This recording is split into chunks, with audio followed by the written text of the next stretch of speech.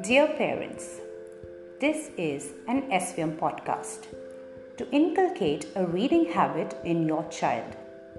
This initiative will help your child develop both listening and reading skills. To make the best effect of it, it is suggested to use headphones. Thank you.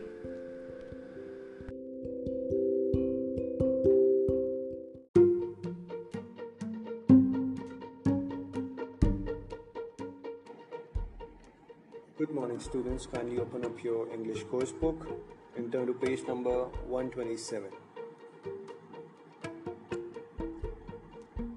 And now, for better concentration, kindly glide your finger across the text as I read. The adventures of the three students. If you happen to see the question paper for your exam the day before the exam, what would you do? Would you use the information secretly to prepare for your exam, or would you tell your teacher about it and seek her advice?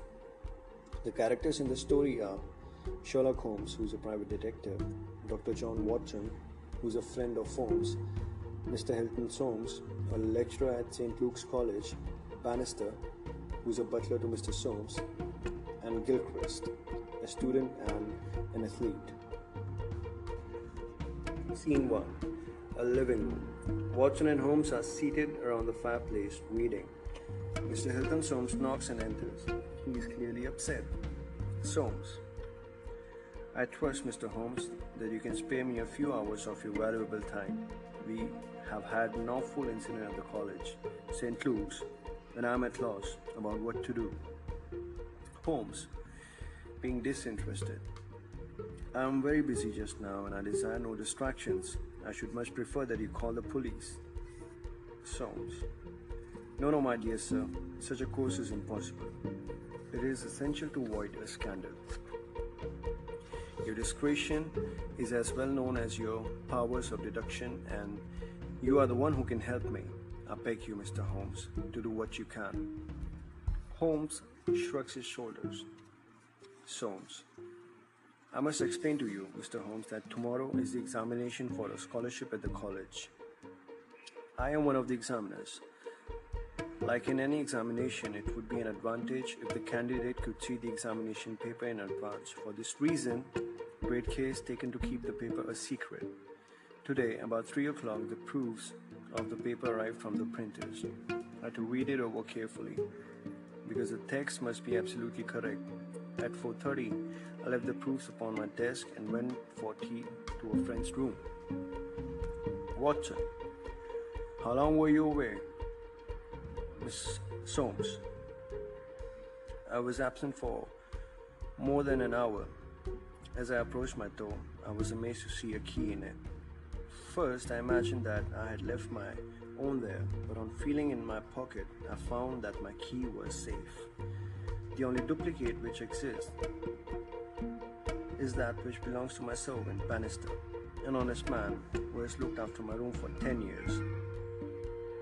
The moment I looked at my table, I was aware that someone had rummaged through my papers. The proof was in 3 pages. I had left them all together. Now, I found one of them lying on the floor, one on the side table near the window, and the third was where I had left it. Holmes, getting interested in the tale: The first page on the floor, the second near the window, the third where you left it. Soames: Exactly, Mr. Holmes. Holmes: Pray continue your very interesting statement. Soames: I found out that the key was indeed Bannister's, that he had entered my room to know if I wanted tea, and that he had very carelessly left the key in the door when he came out. For an instant, I imagined that Bannister had taken the liberty of examining my paper. Watson: Well, did he? Soames: He denied any knowledge of it. He was very upset by the incident, that had nearly fainted when we found that the papers had been tampered with. I gave him some medicine and left him collapsed in a chair. Holmes: I see. Soames: The alternative is that someone passing had seen the key in the door and had entered to look at my papers. The scholarship is a large sum of money, and a dishonest student might try to gain an advantage over his fellows. Holmes, what did you do next, Mr. Soames? Soames, I made a careful examination of the room. I soon saw that the intruder had left over traces of his presence too. On the table near the window were several shreds from a pencil which had been sharpened. A broken tip of the lead was lying there too. Holmes, excellent fortune has been your friend. Soames, this was not all. I have a new writing table with a fine surface of red leather. I found a clean cut in it about 3 inches long. Not only this, but on the table I found a small bit of black clay with specks of something which looks like sawdust in it. You see, either I must find the person responsible or else the examination must be postponed until new papers are prepared, and the latter would become a scandal. I desire to settle the matter discreetly. Holmes, I shall be happy to look into it. Rising and putting on his overcoat, had anyone visited you in your room after the paper came to you? Soames, yes, young Dolathras, a student, came in to ask me some questions about the examination. Holmes, for which he entered the room while the paper were on your table? Soames, yes, but they were rolled up. Watson, but might be recognized as proofs. Soames, possibly. Holmes, did anyone know that these proofs would be there? Soames, no one save the printer. Holmes, did this man Bannister know? Soames, no, certainly not. No one knew. Holmes, where is Bannister now? Soames, he was very ill, poor fellow. I left him collapsed in the chair. I was in such a hurry to come to you. Holmes, you left your door open? Soames, I locked up the papers first.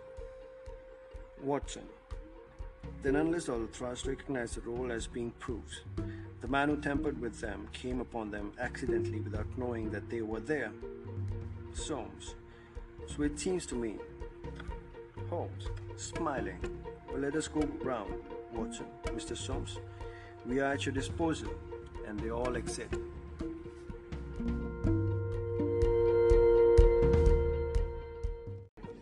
Scene 2. The study of the tutor.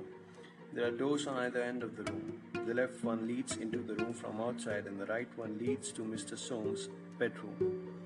There is a long, low lattice window on the wall at the right corner of the stage. There is also a small desk and a chair by the window. There is a big desk in the center of the room with chairs around it. Holmes, Watson, and Soames enter through the left door. Holmes looking around. Your servant seems to have recovered. Did you say you left him in a chair? Which chair? Soames, gesturing to the window. By the window there. Holmes, walking to the window. I see. Near this little table. We can see the courtyard through this window. Of course, what has happened is very clear. The man entered and took the papers, sheet by sheet, from the central table. He carried them over to the window table, because from there he could see if you came across the courtyard and so could escape in time. Soames, but he could not. I entered by the side gate. Holmes, that's good. Well, anyhow, that was in his mind. Let me see the 3 pages. Soames unlocks a drawer, takes out 3 pages and hands them over to Holmes. Well, he carried over the first one and he copied it. It would have taken him at least 15 minutes, not less. Then he tossed it down and seized the next. When he returned unexpectedly, he had no time to replace the papers. He was in a hurry to get away. Did you hear anyone running away as you entered? Soames, thoughtfully. No, I can't say I did. Holmes, I see. But he wrote so furiously that he broke his pencil and had, as you observe, to sharpen it again. Now for the central table. Picking up a small black pellet from the table. Is this the black doughy mass you spoke of? It is roughly pyramidal in shape and hollowed out. There appear to be grains of sawdust in it, like you said, and the cut, tracing the cut on the table with his fingers. A positive tear, I see. It began with a thin scratch and ended in a jagged hole. Looking up at the right door and walking to it. Where does this door lead to? Sounds. To my bedroom. Holmes. Have you been in it since your adventure? Soames. No, I came straight away for you. Holmes. I should like to have a glance round. Perhaps you will kindly wait a minute until I have examined the floor. Holmes exits through the right door. The voice of Sherlock Holmes is heard off stage while Soames and Watson wait for him on stage. What a charming old-fashioned room. I see nothing on the floor though. What about this curtain? You hang your clothes behind it? If anyone were forced to conceal himself in this room, he must do it there. Since the bed is too low and the wardrobe too shallow, no one there, I suppose. Halloa! What's this? Holmes comes back onto the stage holding another black clay pellet between his fingers. Holmes, your visitor seems to have left traces in your bedroom as well as in your study, Mr. Soames. Here is a small pyramid of black putty-like stuff, exactly like the one upon the table of the study. Sherlock holds it out on his open palm for the other two to see. Soames, but what could he have wanted there? Holmes, I think it is clear enough. You came back unexpectedly, and so he had no time to escape. What could he do? He rushed into your bedroom to conceal himself. Soames, surprised. Good gracious, Mr. Holmes, do you mean to tell me that all the time I was talking to Bannister in this room, the man was hiding in the next room? Holmes, so it was. I understand you have 3 students who live here. In a few words, could you describe the character of these boys? Soames, on the lowest of the 3 floors lives Gilchrist, a fine scholar and athlete. He plays in the rugby team and the cricket team for the college and got many medals for the hurdles and the long jump. He's a fine fellow. Watson, was his father Sir Jarvis Gilchrist, the one who lost his wealth? Soames, yes, but the boy is hard-working and industrious. He will do well. On the 2nd floor is Dollar Thras. He's a quiet fellow, steady and methodical. He's a good student. The top floor belongs to Miles McLaren. He's brilliant when he chooses to work. One of the brightest students of the university, but he is unruly and unprincipled. He has been lazy all this term and he must dread the examination. Holmes, I see now, Mr. Soames. Let's have a look at your servant Bannister. Soames rings the bell and Bannister enters, looking nervous. Soames, Mr. Holmes and Mr. Watson are investigating this unhappy business, Bannister. Holmes, I understand that you left your key in the door. Bannister, yes, sir.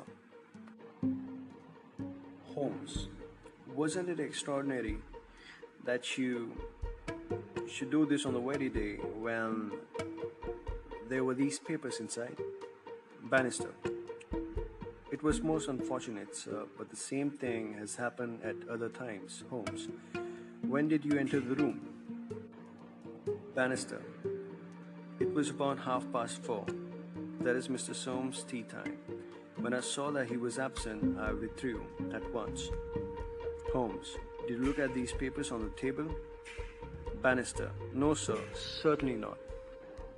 Holmes, when Mr. Soames returned and called for you, you were very disturbed. Bannister, yes, sir, such a thing has never happened during the many years that I have been here. I nearly fainted, sir. Holmes, so I understand. Where were you when you began to feel bad? Bannister, where was I, sir? Why, here, near the door, pointing to the left door. Holmes, that's curious. When you felt faint, you walked to the other end of the room and sat down in that chair near the window. Why did you pass these other chairs? Bannister, I don't know, sir. It didn't matter to me where I sat. Soames, I really don't think he knew much about it, Mr. Holmes. He was looking very bad, quite ghastly. Holmes, you stayed here when your master left? Bannister, only for a minute or so. Then I locked the door and went to my room. Holmes, thank you, that will do. Oh, one more word. You have not mentioned to any of the three gentlemen you attend to that anything is amiss. Bannister, no sir, not a word. Holmes, very good, thank you, Bannister. And Bannister exits. Holmes, now Mr. Soames, can you tell me the exact height of your students? Soames, I cannot say precisely, but Miles McLaren is about 5'6", I suppose. Dolothras is shorter than him. Gilchrist is much taller than both of them, about 6 feet, I would say. I don't see why that is important, Mr. Holmes. Holmes, that is very important. He paces up and down a few times, thinking. And now, Mr. Soames, I wish you good night. Soames, being anxious. Good gracious, Mr. Holmes, tomorrow is examination. I must take some definite action tonight. I cannot allow the examination to be held if one of the papers has been tampered with. Holmes, put your mind at ease, Mr. Soames. By morning tomorrow, we will have a way out of your difficulties. Goodbye. Soames, disappointed. Good night, Mr. Holmes. Holmes and Watson exit through the left door and Soames slowly goes into the bedroom.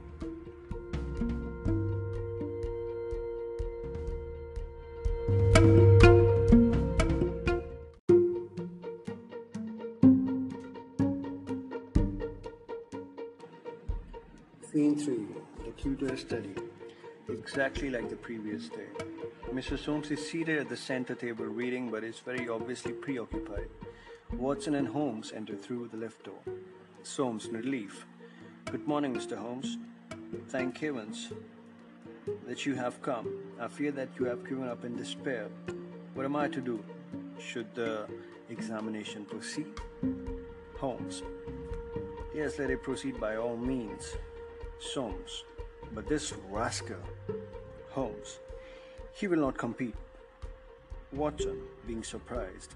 You have formed a conclusion. Holmes. Yes, my dear Watson, I have solved the mystery. Soames. But what fresh evidence could you have got? Holmes. Aha! I turned myself out of bed at 6 in the morning. I have something to show for it. Look at that. He holds out his hand. Watson. More black dewy clay? Holmes. Precisely, so it's a fair argument that wherever this clay came from could be the source of the clay found on the table and in the bedroom. And Watson? Watson says, certainly. Holmes. Now, Mr. Soames, kindly summon Bannister. Soames rings the bell and Bannister enters. Holmes. Kindly close the door now, Bannister. Will you please tell us the truth about yesterday's incident?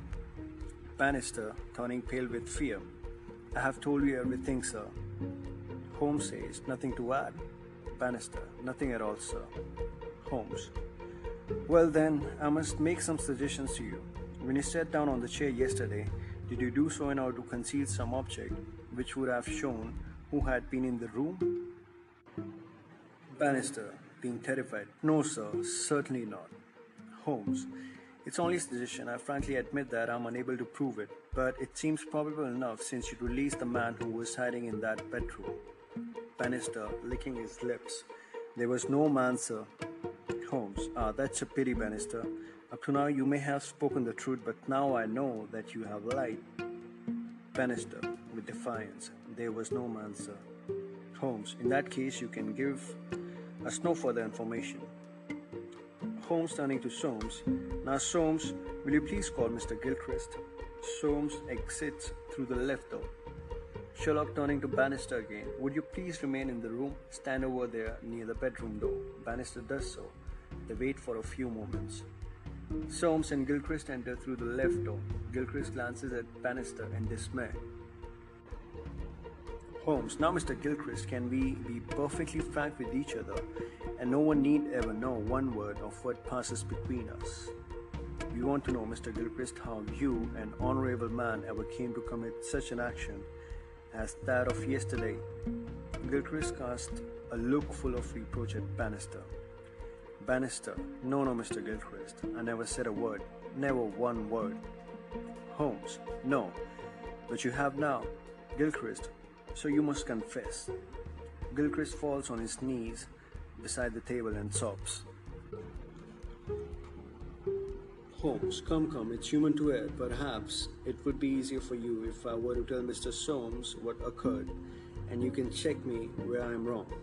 Gilchrist nods at Holmes. Holmes, yesterday when I examined the rooms, I realized that the one who entered this room knew that the papers were there.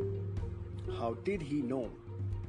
When I studied the window, I understood that if the papers were left on the central table, then any tall person passing by the window could see what papers they were. Watson, when Mr. Soames described Gilchrist as being above 6 feet tall, you knew it was him? Holmes, that and the fact that he's a long jumper, but I need to collect proof, which is what I did this morning. Watson, the black clay. Holmes, yes. What happened was this: Gilchrist had been practicing the jump all afternoon at the athletic grounds. He returned carrying his jumping shoes, which have several sharp spikes. As he passed your window, he saw the pages on your table and guessed what they were. Then as he passed your door on his way to his room, he saw the key on the door. On an impulse, he entered the room to see if they were indeed the proofs. When he saw the pages, he gave in to temptation. He put his shoes on the table and something else on the chair. What was it you put on that chair? Gilchrist. Gloves. Holmes, looking triumphantly at Bannister. He put his gloves on the chair and he took the proofs, sheet by sheet, to copy them. The rest we already know. Mr. Soames returned unexpectedly by the side gate, and there was no way for him to escape. He forgot his gloves, but he grabbed his shoes and darted into the bedroom. You observe that the scratch on that table is slight at one side but deepens in the direction of the bedroom door. The tear on the leather table proves that the shoes had been pulled in that direction. He hid in the bedroom. The dirt around the spikes fell on the table and in the bedroom. I went to the long jump pit this morning and massed the clay and sawdust to the pit. Have I told the truth, Mr. Gilchrist? Gilchrist standing up. Yes, sir, it is true. Soames, good heavens, have you nothing to add? Gilchrist, yes, sir, I have a letter here, which I wrote to you early this morning after a restless night. It was before I knew that I had been found out. Here it is, sir. It says I have decided not to take the examination. Soames, I am indeed pleased to hear that you did not intend to take advantage of the situation. But why did you change your mind? Gilchrist, pointing to Bannister. There's a man who set me on the right path. Holmes, come now, Bannister. It's clear that the only thing you could have let this young man out, since only you were left in the room and must have locked the door when you went out. Tell us the reasons for your action.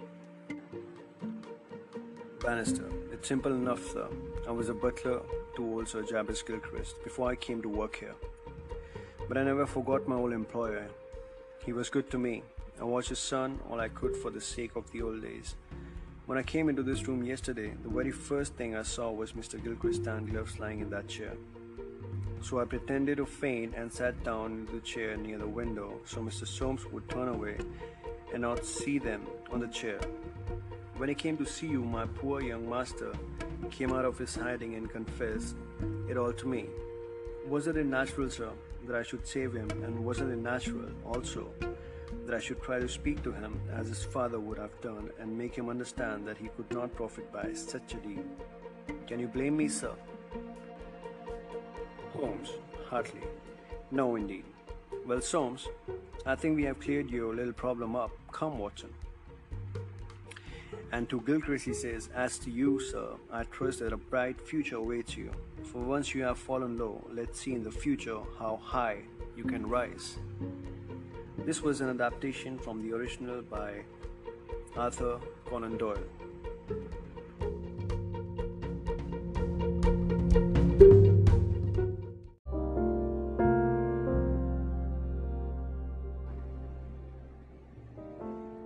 Good morning, students. Kindly open your English course book and turn to page number 145.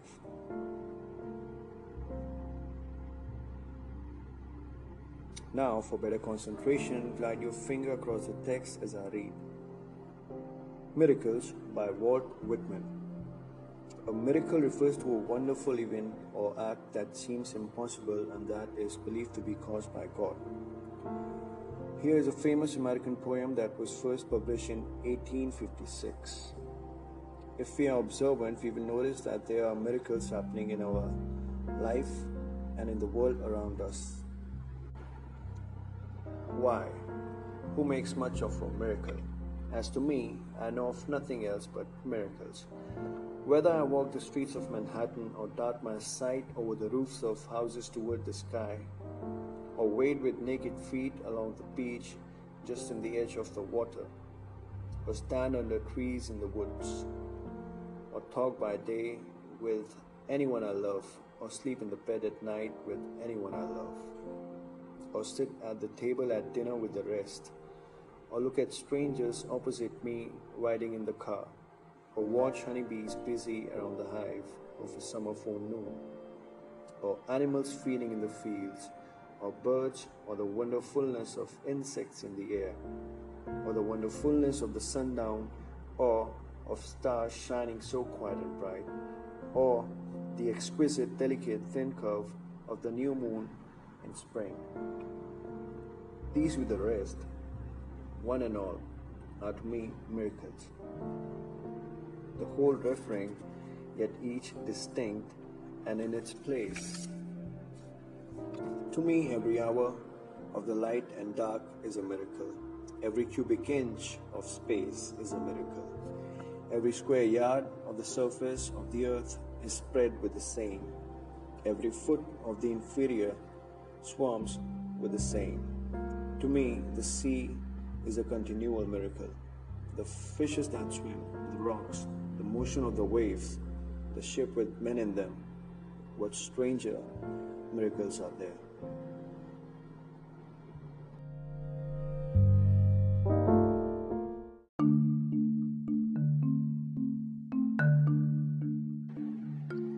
Good morning, students. Kindly open your English course book and turn to page number 121.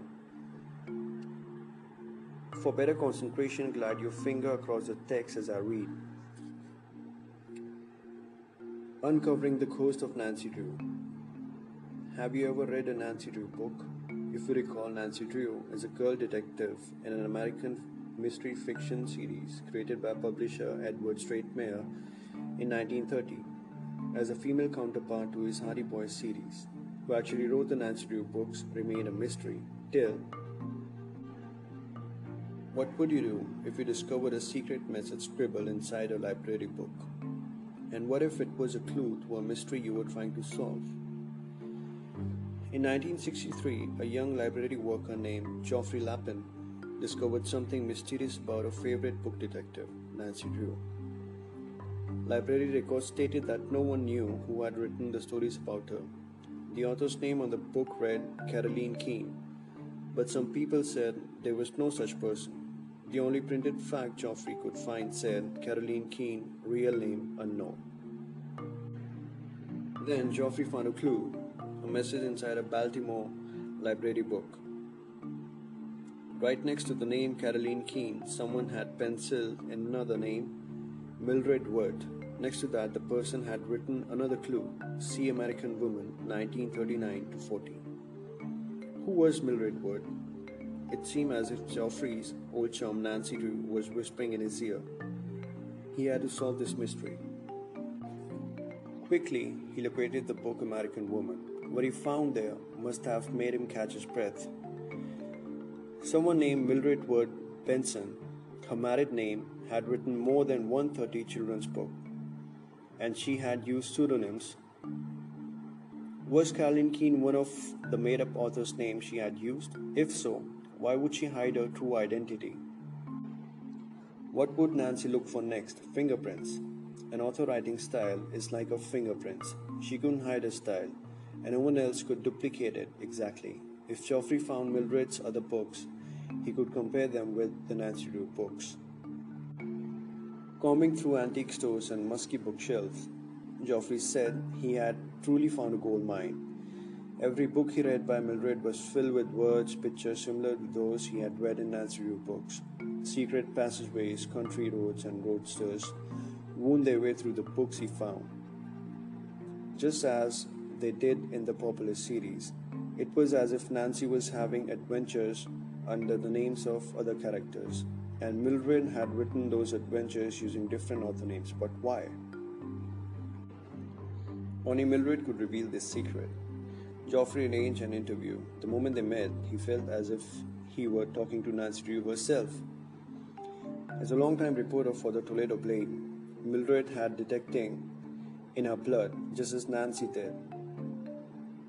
Like Nancy, Mildred broke molds of what people thought women should do. She was the first woman to graduate from the University of Iowa School of Journalism. In 1927, she received the first master's degree the school ever gave. Her adventurous life included becoming a pilot and a champion driver and a swimmer. After sharing these details about her life, Mildred confirmed what Geoffrey suspected. She was the original Caroline Keene. When Mildred was a college student, she had heard of a writing job with the Edward Straightmare publication syndicate. Straightmare had decided to form a sort of factory to write children's books. His idea was to hire writers to ghostwrite books under made-up names. This way, he could hire various writers to author a series from his own story ideas. He would be able to publish many books quickly, and if one writer quit, it would not mean the end of a series. Straightmare offered Mildred the job of ghostwriting a new series about a girl named Nancy Drew. She accepted. She wanted to give readers a girl heroine who was different from any other at that time. Nancy would love to explore and find adventures in her everyday life. She would be intelligent and have a new kind of freedom about her. Mildred wanted readers to feel as if they were sharing Nancy's adventures and to dream about adventures of their own. At first, Straightmare was disappointed in Mildred's Nancy. He thought she was too knowing, but the books were huge hit. As Caroline Keene, Mildred wrote 23 of the first 30 Nancy Drew mysteries. After she left the company, other authors, including Straightmare's daughter, Harriet Adams, took over the series. Mildred was sworn to secrecy. For most of her life, Mildred kept the secret of her role in writing the Nancy Drew books. Even when her daughter came home from school upset because no one believed her mom had written the books, Mildred kept silent. Then, in 1980, Geoffrey Lapin heard about a court case involving the publishers of the Nancy Drew mysteries. Harriet Adams was claiming to be the one and only Caroline Keene. Geoffrey told Mildred, and she appeared in court to identify the work releases that proved her authorship. The ghost of Nancy Drew was uncovered. Mildred Ward Benson lived to be 96.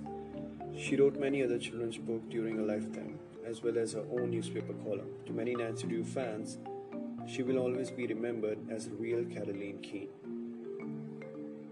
This story was written by Pamela DePuy.